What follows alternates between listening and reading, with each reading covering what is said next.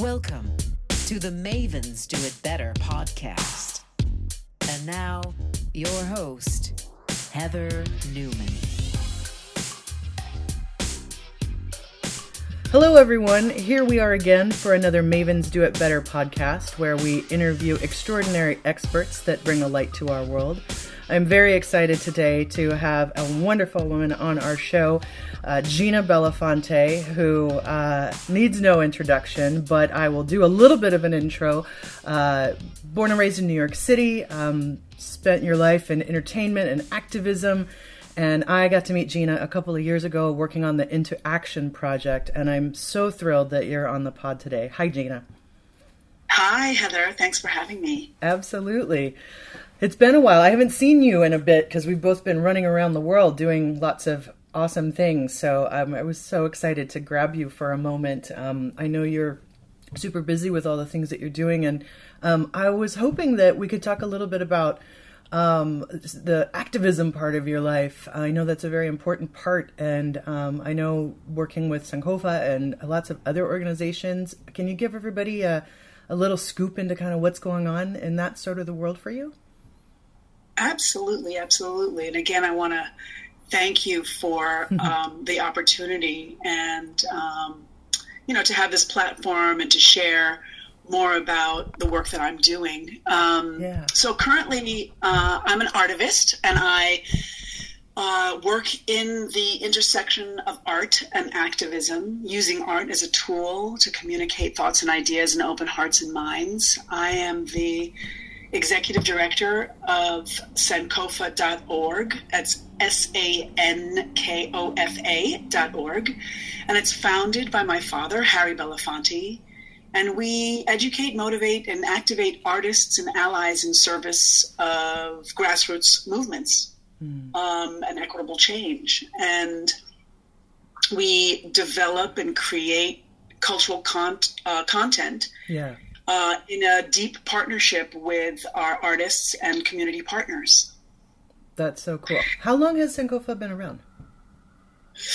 I think officially it's maybe 5.5 years that we've been putting ourselves out there and doing our best to be on the front lines. We really started right after so much. I mean, I'm realizing we and also so many other artists and activists started activating themselves and creating agency for themselves and platform for themselves after the Trayvon Martin murder, right. And especially after the verdict, the George Zimmerman verdict. But many organizations were birthed during that time, like Black Lives Matter and Movement for Black Lives and Be by P100, and there's just so many organizations that have emerged out of that time period, and Sankofa is one of them. We began a bit before that, but we really activated ourselves during that time period to be in service of the grassroots that were emerging and the victims and families of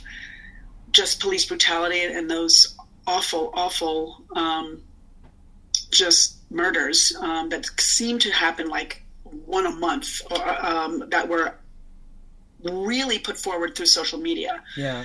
And we wanted to find a cultural way to respond, to get the word out for people to be more informed about the totality of the issue, not just what was forward facing on mainstream media. And we really also thought culture could be used as a healing opportunity as well, to give more agency to the grassroots in cultural ways for them to express their trauma, their fear, their anger, and to empower them to find nonviolent ways to respond to the issue that they were facing. Yeah, there's a lot of anger, and being able to channel it, deal with it, and move it into a positive swim lane is huge, right? And I think I just read the Ryan Twyman, who was just killed.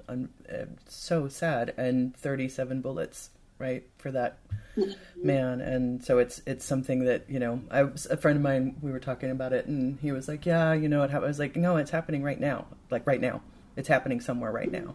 And I think that your organization is one of those lights in the world that's helping people for sure. Wow. And with that, so I guess what are some of the ways that, like, I guess the programs that are inside it? I would assume that there's multiple programs that are inside of it, but like, is there like a larger piece of it that you're working on with folks?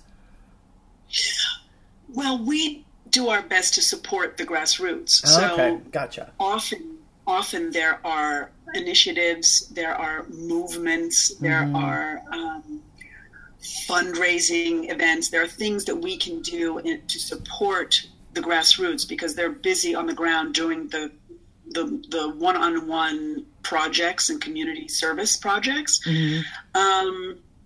We have a few of our own that we do engage in, and Sankofa is in great support of many different organizations. We've partnered with the Women's March, Los Angeles Foundation. Yep.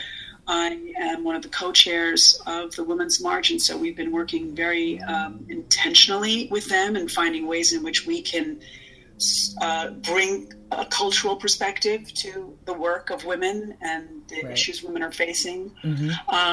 Sankofa and myself are on the advisory board and partnered with the World Human Forum, which is an international organization. It's a small group of initiators of various origins and cultures and life experiences who are concerned about humanity and nature. And we've brought together ourselves around common purpose to have a conversation around breaking down borders and to sort of responding holistically to all cultures and all facets and places in need, and to bring to light what people are doing in their communities that are really best practices and way that we can sort of use and share different ways in which one can live and exist and have a whole human experience in their life. Right. Yeah. And then there are where we get into direct service, where we get on the ground with specific organizations and artistic companies to do very specific work. We're a big support of Second Call, which is Second Chance at Loving Life, which is an organization that works with formerly incarcerated individuals as well as individuals in the community who are looking to find ways in which to create careers and also to do life skills programs, to do nonviolent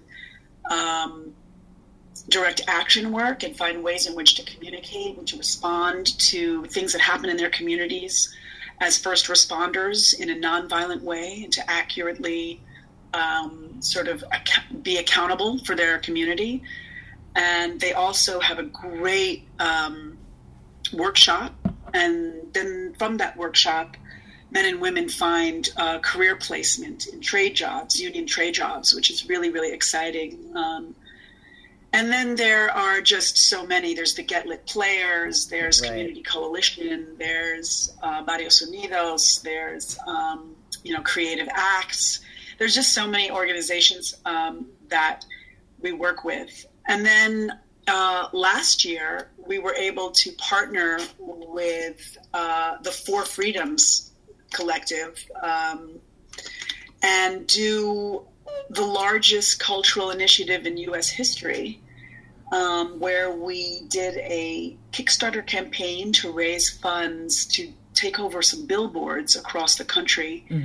And it was the first time Kickstarter allowed an initiative to be multi-state simultaneously. Yeah, wow. And we requested $3,000 from each state. We hit our goal.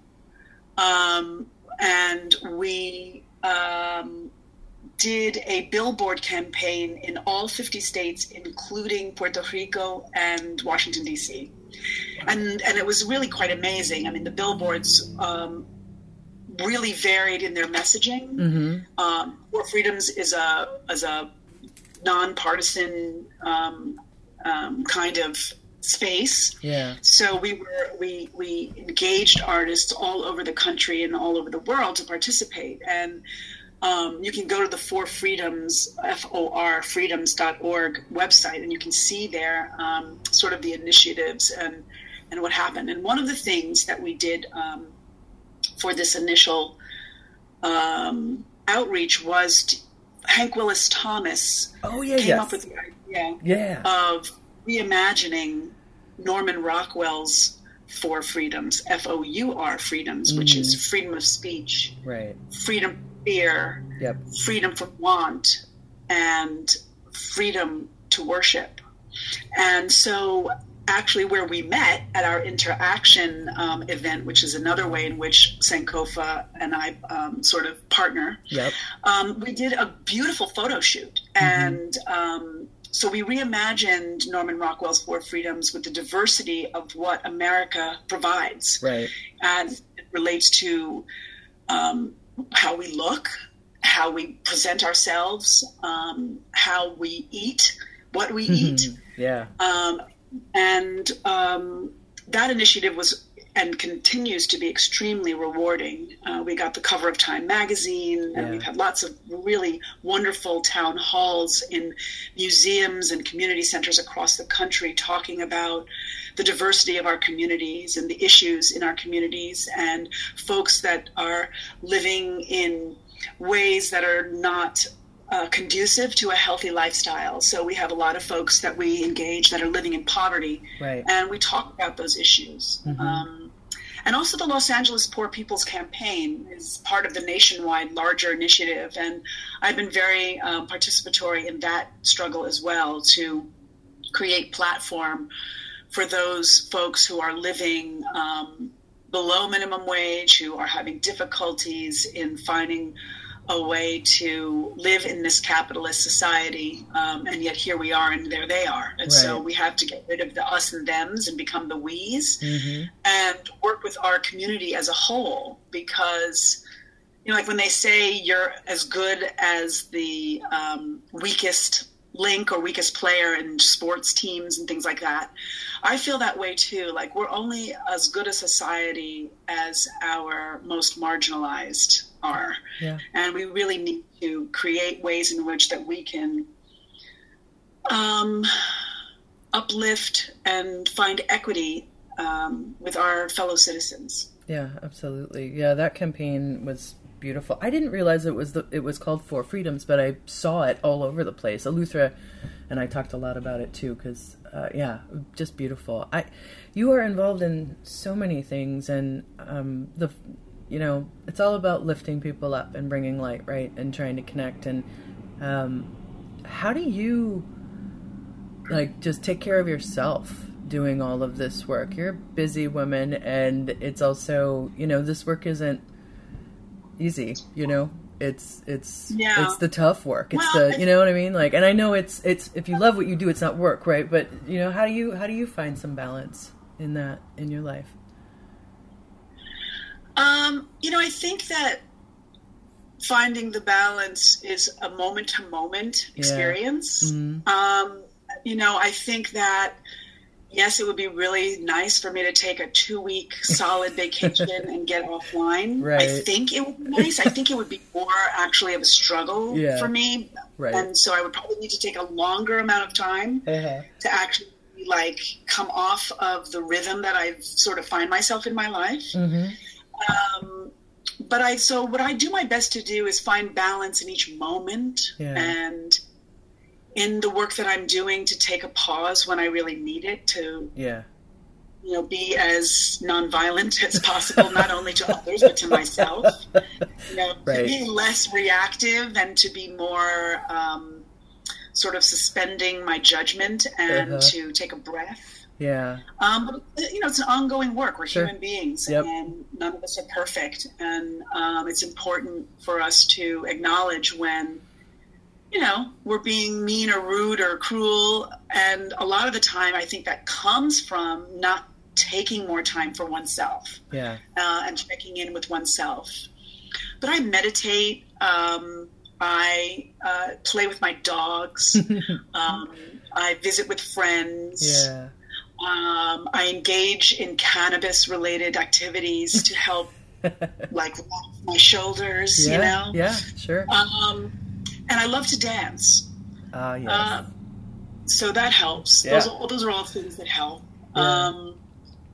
And I do my best to eat well, you know, but I also like chocolate and, you know, I like, you know, certain things sometimes to like eat, and I like to watch certain shows on TV to relax and kick back and space out. Yep.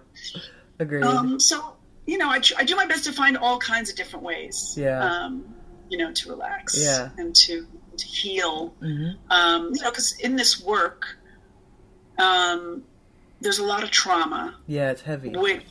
Not only do you witness, observe, and take on some of the time, but then it also sometimes unlocks your own personal trauma. Right. Yep. Yeah. So it's important to stay sort of present with yourself and gentle with yourself, and give yourself an opportunity to really, you know, look within sometimes, and give yourself a break. Yeah, no, I agree. I think when I get angry about things, I've learned to sort of not react. I still react sometimes, but I find that those are the things that I write about. Those are the things that I create presentations about. Those are the things I connect with other people about, because I have to sort of channel that instead of holding it in, right? And it seems like similar with you.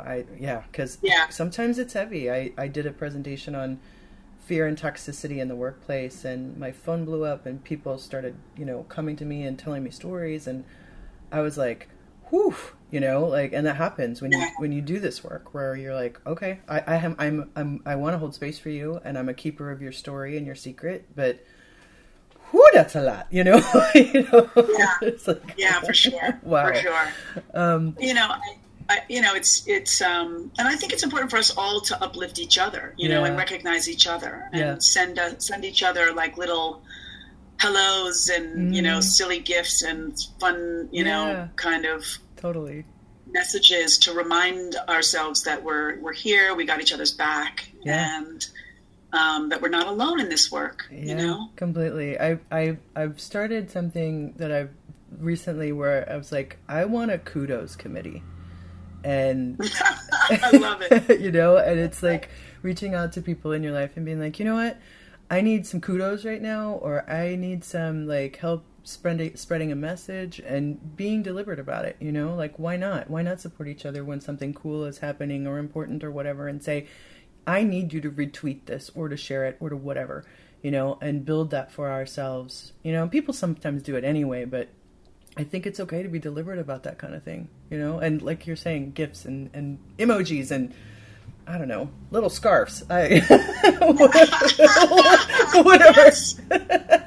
Whatever it happens to be. Absolutely. Yeah. So you know, it's interesting. It's interesting because most recently I am part of a group of women who it started out by a friend of mine, Stacy Lynch, who is the daughter of Bill Lynch. And Bill Lynch was a political strategist on the East Coast in New York. I mean, he was national, but he really focused on New York elections and issues. Right. And just a great mastermind, really behind the scenes.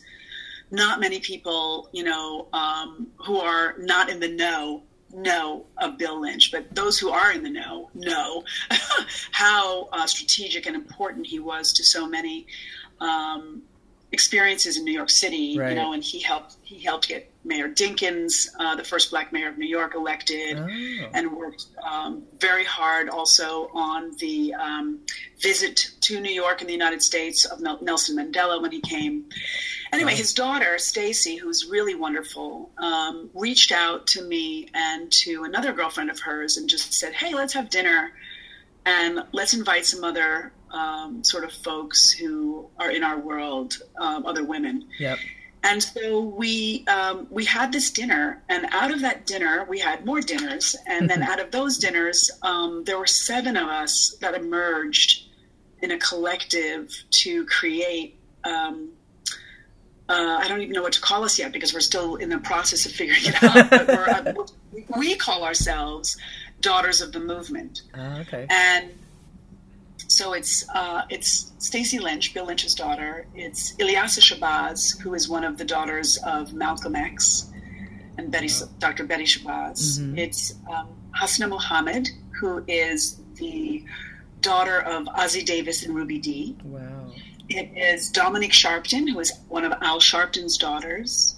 And it's Keisha Sutton, who is the granddaughter of Percy Sutton, who also a lot of people who are not East Coast don't always know who he was. He was the creator of the Amsterdam News. He started a really amazing radio station on the FM dial called WBLS. But anyway, so his granddaughter, and then there's the daughter of Diane Carroll and Monty Kaye, and myself, the daughter of Harry Belafonte and Julie Belafonte. Mm-hmm. And so we formed this group, and then we decided that we would take our stories, to a broader audience and see if there was interest, for people to hear what we have to say, what we have to contribute. And so we've been doing panel discussions and speaker series, and we have just recorded our first test sort of draft podcast. Yay! And we're really excited about where we might go with it. It's all daughters of the civil rights movement and our families' legacies that we're bringing forward, who played a big role in the civil rights movement. So that's another exciting thing that I've just become a part of. That's amazing. You just gave me goosebumps with everybody's names. I was like, wow, that's so impressive and wonderful that you've found each other, Yes, absolutely. Absolutely. Some of us have known each other since we were little. Right. Some of us met when we were in our teens, and some of us just recently, really began a friendship. Mm-hmm. I feel like we've all been sort of circling around each other as well in terms of our families' connections to each other. Right. Because all of our parents know each other in one way or another. Right. And we're connected through either art or politics. And so it's just been a really beautiful process of discovery for the seven of us. Yeah, that's fantastic. Well, and it's, in a way it's like, oh, right. Like, why wouldn't you, daughters of civil rights activists and movement, it makes so much sense, but at the same time, people live all over the place and have their own life, that's super cool. I can't wait to hear more and see more from you all about that. That's amazing. I guess, we're so excited because, there's so many people to include. Right. There's just so many people. So we're excited, too, to see where it goes and how we build and what comes forward from it. And who else is out there, that you can bring into the fold. That's so cool. And I guess, sort of speaking to being, a daughter of activists, your childhood, I would assume, was, we talked about this a little bit before, but that was in your house, right? Yeah. Will you talk? Oh yeah, I've sat on the laps and held the hands of all the aunties and uncles of the civil rights movement. Yeah. So many.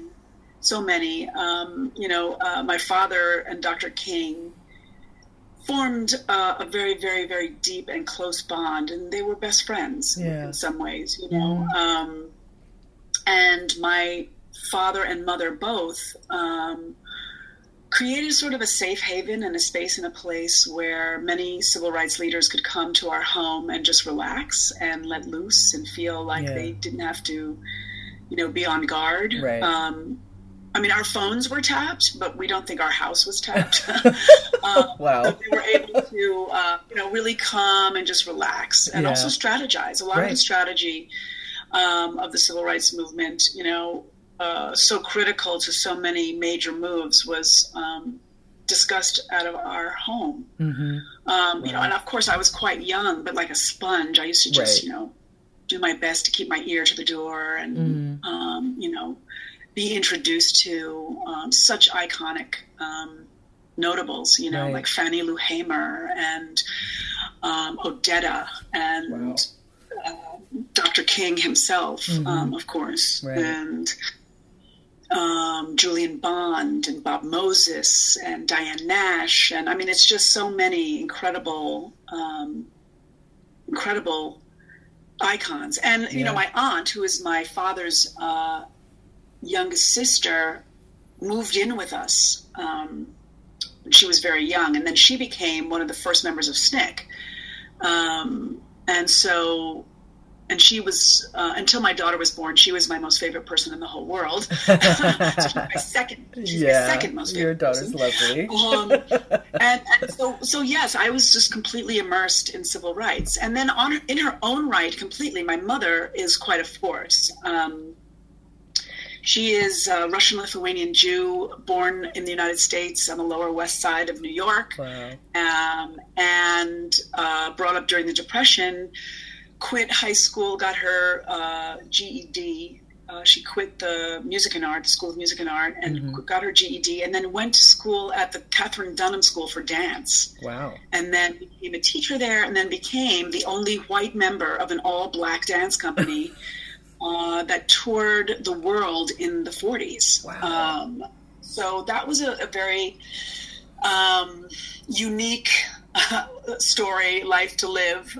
She's 90 now and very much still alive and still campaigning for different politicians, out on the street, registering people to vote in New York City. And she always was very, very political. And I learned so much of what to do and how to strategize also from her. And she's the one who really pulled me in a more intimate way. She would have me come and, lick stamps. Right. On envelopes for the fundraisers or for the notices or for the petitions. She'd have me go out into the streets for petition signing. She would have me help paper, lick envelopes, the whole thing. So I was put to work very early in that way. And it's just part of my DNA, it feels. Yeah. I just had John Erickson, who's the director of public relations for Planned Parenthood, on, who's become a friend, and we were talking about the strategy, and the strength of strategy, and that movements and change don't happen necessarily with just let's go put on a show, or that sort of thing. Do you feel like the civil rights movement had momentum, and then also a lot of tragedy, and with the deaths of Malcolm X and Dr. King, and looking at today in strategy, in creating change, do you feel like things are more together, more fractured, or I sometimes I look around and I'm like, can we just get together? And it seems like there's people who are like, I have to lead this, or I have to own it, or whatever. And I don't know. I think I have a lot of people ask me about, where should I go to help, and who should I align with? And I often, well, what does your heart speak to, and what are you passionate about? And go to those kind of organizations. I don't know. Do you find there's a wholeness to this, or, I mean, I know it's a work in progress, but I don't know, just your take on the temperature of that.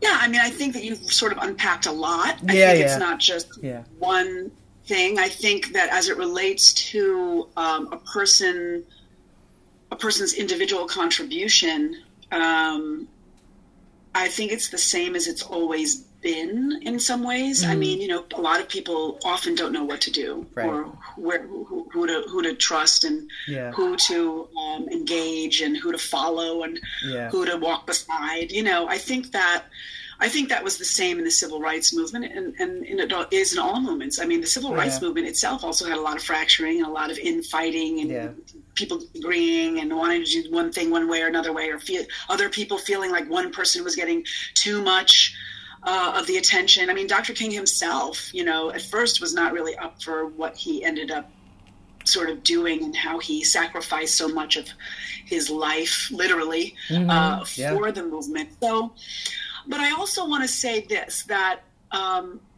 we have a responsibility as human beings to treat people in a certain way, and to make sure that our fellow citizens are, living their life as responsibly and as fully as with choice as they can. And, I think many of us, especially, I'm 57, and I know I'm a direct beneficiary, but we're all beneficiaries of the work that our parents and our communities did before us. Yep. They wanted, or at least many wanted, in their own eye, to make the world better for us than it was for them. Yeah. And in many ways it did. And in some ways, in doing that, we, as a generation, didn't learn how to do stuff, because I think in many ways some of our families didn't want us to ever have to do it. Right. Yeah. They didn't want us to come up against all of the trauma and the disappointment and the challenges. Right. Not quite even acknowledging themselves the deep and great reward this work has, especially when you're building with people who you do trust, right, and people who do bring exquisite imagination to healing and engaging people in a better way for all. Right. So yeah. There's a lot of people who want to steal the mic, shall we say, or take over the mic, or don't want to share the mic. Right. And I think there'll always be that. I mean, I think that there's a deeper need in the movement, I think, for mental wellness and healing, for people to actually do the work as human beings that it takes to just walk through the world. Yeah. And I think, the challenges that we face with each other are just a dynamic that we need to find a way to heal. And I personally feel that, nonviolence is the way to go. And the first place to be is nonviolent with yourself, and really check yourself. And the more you check yourself and see where your own shortcomings may be, or your own fears may be, you can create more empathy within yourself for someone else who is maybe reacting sometimes the way you react, or you can see an insecurity or a feeling that you can feel more connected to because you're acknowledging it in yourself. Yep. So I think we're all human. Yeah. So I think some people are going to want to take the light blue road, and some people are going to want to take the aqua blue road, and other ones are going to want to take the deep blue or the royal blue. Yeah. But we sometimes have to acknowledge at least we're all in blue. Yes. Sure. Yeah. We're monochromatically. No political pun intended. But right. But we do things different ways. And also, I think we also have to give a greater awareness to the ancestors and to those sort of more ritualistic and holistic ways other civilizations worked. Yep. And, take a pause and say that maybe our way is not the way to go at this time and in this moment. And what we have to do is live up to this moment as fully and as best as we can with what's happening, and not force something else to be another way. Yeah, I agree. I always sort of go back to one of my favorite quotes from a very authentic person. If you can't love yourself, how the hell are you going to love somebody else? Can I get an amen from RuPaul? Hey, woman!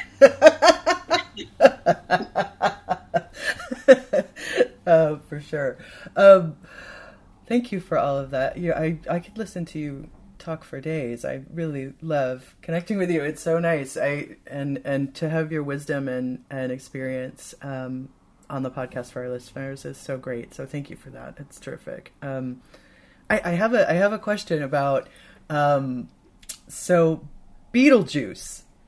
Yes. Have you been to it in New York to see it on Broadway? Oh, the musical play? Yeah. No, I haven't. Okay. I have not. Yeah, But I know the film pretty well. Yeah, of course. I was thinking, a friend of mine, who's also been on the podcast, Jim Kierstead, is one of the producers, and I was like, well, they're singing Deo in that for sure. So I was like, okay, that's kind of fun, and I'd wondered if you've maybe seen it or not yet. So No, I haven't seen it. I mean, in the film, they use so much of my father's catalog. For the film, which is so quirky and fabulous. Yeah.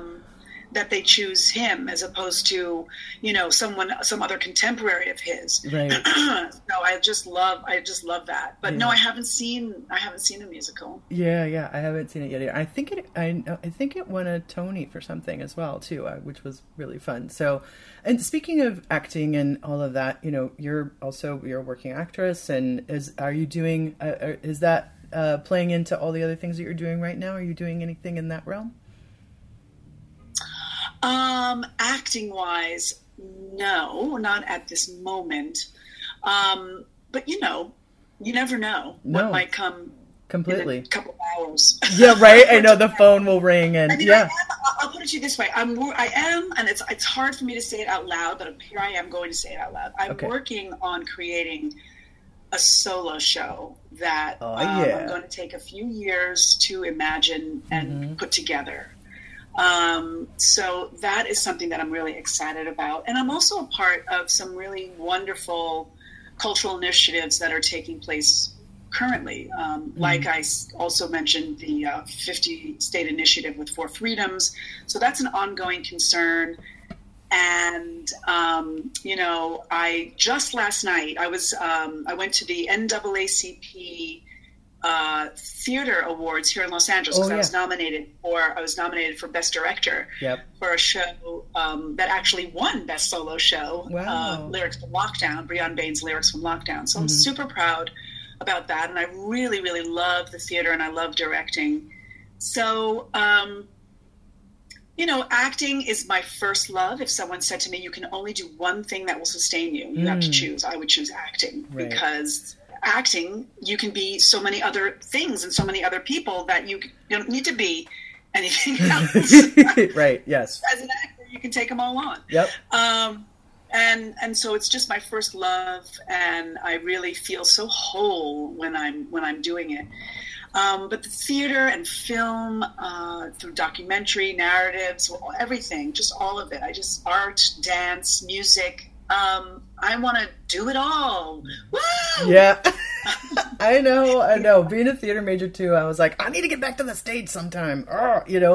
But I mean, you use your voice, and like I speak, you're out there speaking and giving presentations and all of that. So it's like the muscle gets worked, but it is a little bit of a different muscle when you're actually, creating a role. But very, very different. I mean, creating a role, you really get to immerse yourself in so much that is not you, right? While using all of who you are. Yeah, absolutely.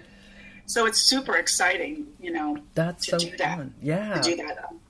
I will be producing a really exciting project coming up with the Get Lit Players. We're going to be collaborating on a civics project that is creating 30-second to 3-minute video content around civics. And we'll get youth, and predominantly the Get Lit Players, to develop, write, direct, and star in these videos with the adults of Sankofa.org and Get Lit to be producers on the project, to help guide it in that way.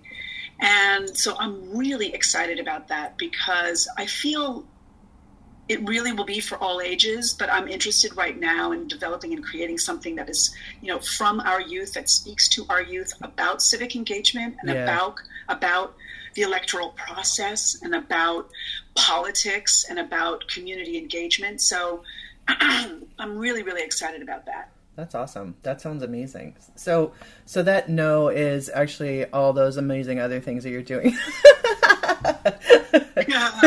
Exactly. Yeah, and I love it that you said it out loud that you're doing a solo show. We have to say things out into the universe, right? I do that too. Yeah. If I put it in my newsletter, I have to do it, right? Exactly. I always like to ask also, we talked about, you mentioned moments and sort of sparks, and I like talking about sparks with people. And is there something, it can be right now or way back, that is sort of that a spark or a moment that led you on the sort of activism path, like that? Like if there was one thing that you could be like pinpoint and go, that was a moment when I was like, yep. Is there anything that comes to mind for that? Well, I think there were like several unconscious ones, because, I think about as a child, like my mother working on, a campaign with Bella Abzug, and her running as a delegate for Shirley Chisholm when she was running for president. Right. And, meeting Shirley Chisholm and meeting Bella Abzug and having these incredible women in my life that my mother, was the bridge to introduction to. Sure. And, but I think really in my young adult life, I had already been sort of following my mother and father around with all of the major, incredible work they were doing. Like my mother was working with the UN with this project called School in a Box, and my father, initiated We Are the World, and which kicked off Hands Across America and Live Aid and Farm Aid and all those kinds of like big events with a lot of really incredible outcomes to it. But right after I had my daughter, she was about 2, I met a man through another incredible femtor of mine, Connie Rice, a civil rights lawyer, who's just phenomenal, an amazing woman. My father was getting an award. He was getting the Thurgood Marshall Award, and Connie brought to the event a group of young men. Mm-hmm. And I was there, and we were all sitting at the same table. And this one guy who was sitting across from me, he and I struck up a conversation. Then he came around and sat next to me, and we just super hit it off. Just talking about the work that he was doing. He referred to himself as a gang interventionist. Mm. And I thought, oh, that's really cool. And so we got into a pretty deep conversation. And anyway, the night went on and it was over and we were all leaving. And he turned to me and said, I would really like for you to come join us in our community for our celebrity softball game. And, this was in Los Angeles. And so he said celebrity. And I thought, oh, that's kind of fun. I was like, cool. Thank you so much for including me. Absolutely. I would love to. Right. So he gave me the address. It was in, I'm not sure I can't remember now if it was South Central or if it was Inglewood. I can't remember which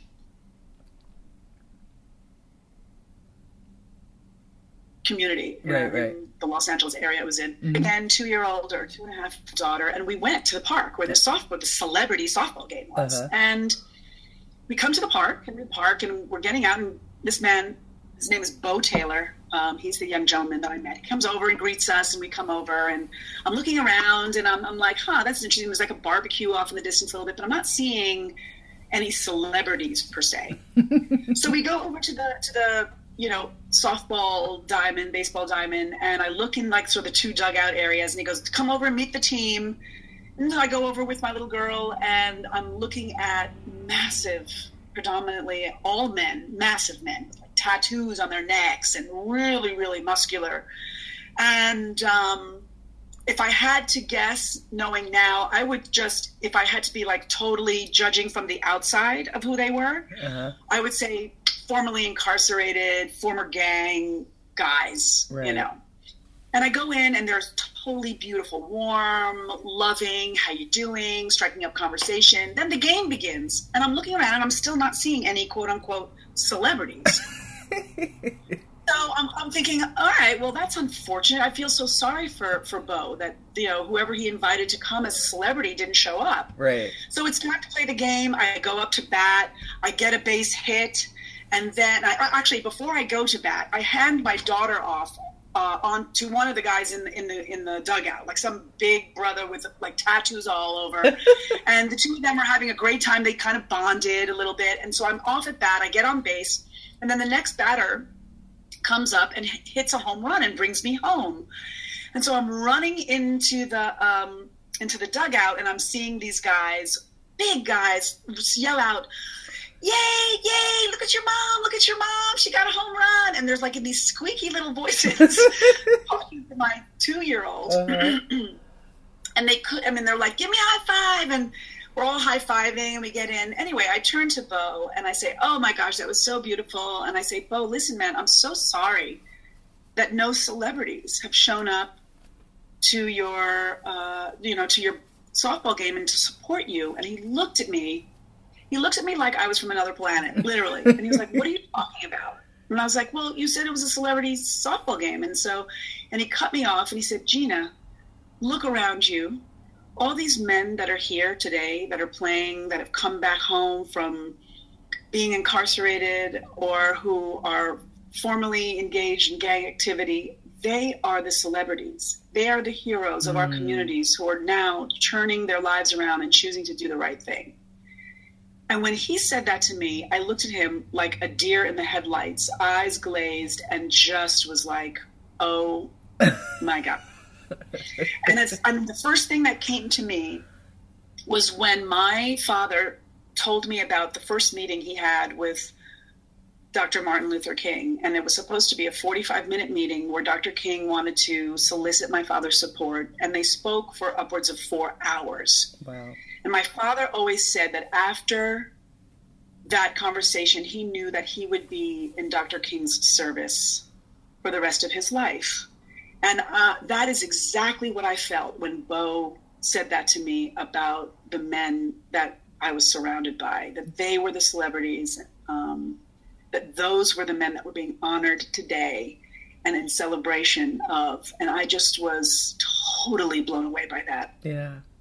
And so I think that was a real push for me and a catalyst for me to become more deeply involved and more deeply nuanced and even more deeply committed. Right. And so I feel, and unfortunately Bo is no longer alive, but I have been and will continue to be in service for his life and legacy. And I also do most of that work with Second Call and Skip Townsend and the men and women of Second Call, which is, again, Second Chance at Loving Life. Right. And I would look them up at 2ndcall.org, secondcall.org. Yeah. They're a beautiful organization. They deeply keep it real. And I'm just so grateful that, Bo came into my life and that he remains there and his legacy remains with me. Yeah. Always. Thank you for sharing that story. The air quotes around of service, right? For sure.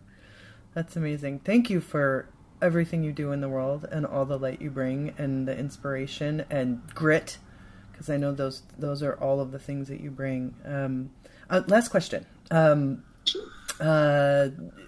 So I know there's a million people that you could probably pluck out, but is there anyone right now that you're like, this person is just making me so happy with what they're doing and inspiring me? Is there somebody or something out there that you're like, you gotta check that out? Someone that's sparking you? Well, geez. I know that's a tough one. That's tough. There's so many. There's so many people I work with. Yeah. Well, I would say one person who I'm deeply inspired by would be Emiliana Guareca, who is the co-chair of the Women's March Los Angeles. Okay. She's really amazing. And she also, sort of like Bill Lynch, is very quiet about what she does and how she does it. Right. But she's really, really fantastic and very inspiring. And I would say, Skip Townsend at Second Call. Right. He's just an amazing person. And all the men and women that work with him are really incredible. I would say, there's just so many. Yeah. There's just so many. I don't even know where to begin. I know. It's okay. There's a lot of even traditional production companies and theaters that are doing really important work around the country, bringing stories to us, and networks that are stepping up to airing, works that we really need to see and to hear and to listen to, because for so long the African American experience has been brought to us by the same folks who wrote the Bible, if you know what I mean. Yep. The true and authentic stories need to be told really through the mouths of the people that are experiencing them. Yeah. And even in narratives, I think it's important to have oneself surrounded by the authenticity of the period or the incident or the issue and the people that were most affected by it. And I feel like there's a lot of artistic work and a lot of people who are really stepping up and contributing to the opportunity for all of us to get more woke and more organized and more educated. Yeah.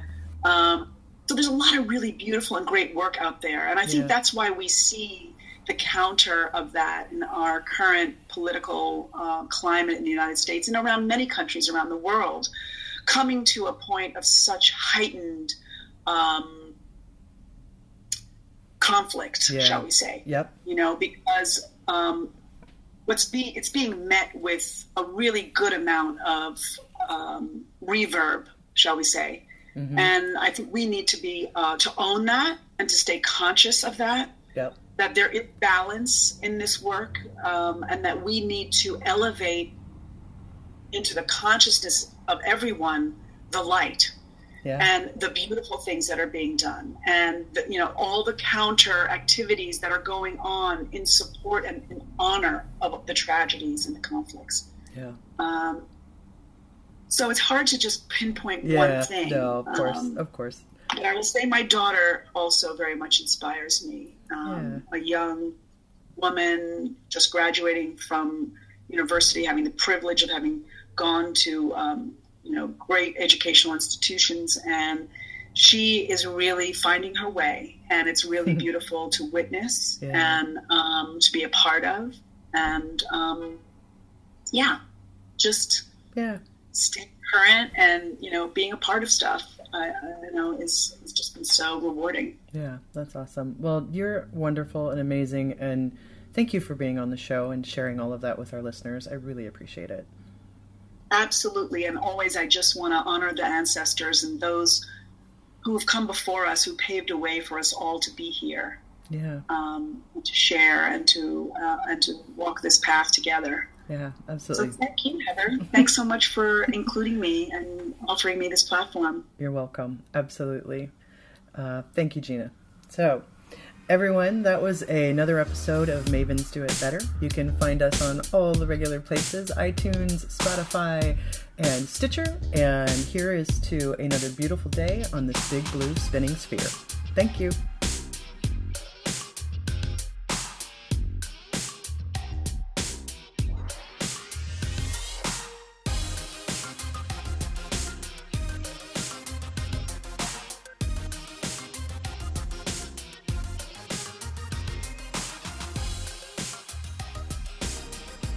The original music on this podcast was created by Jesse Case.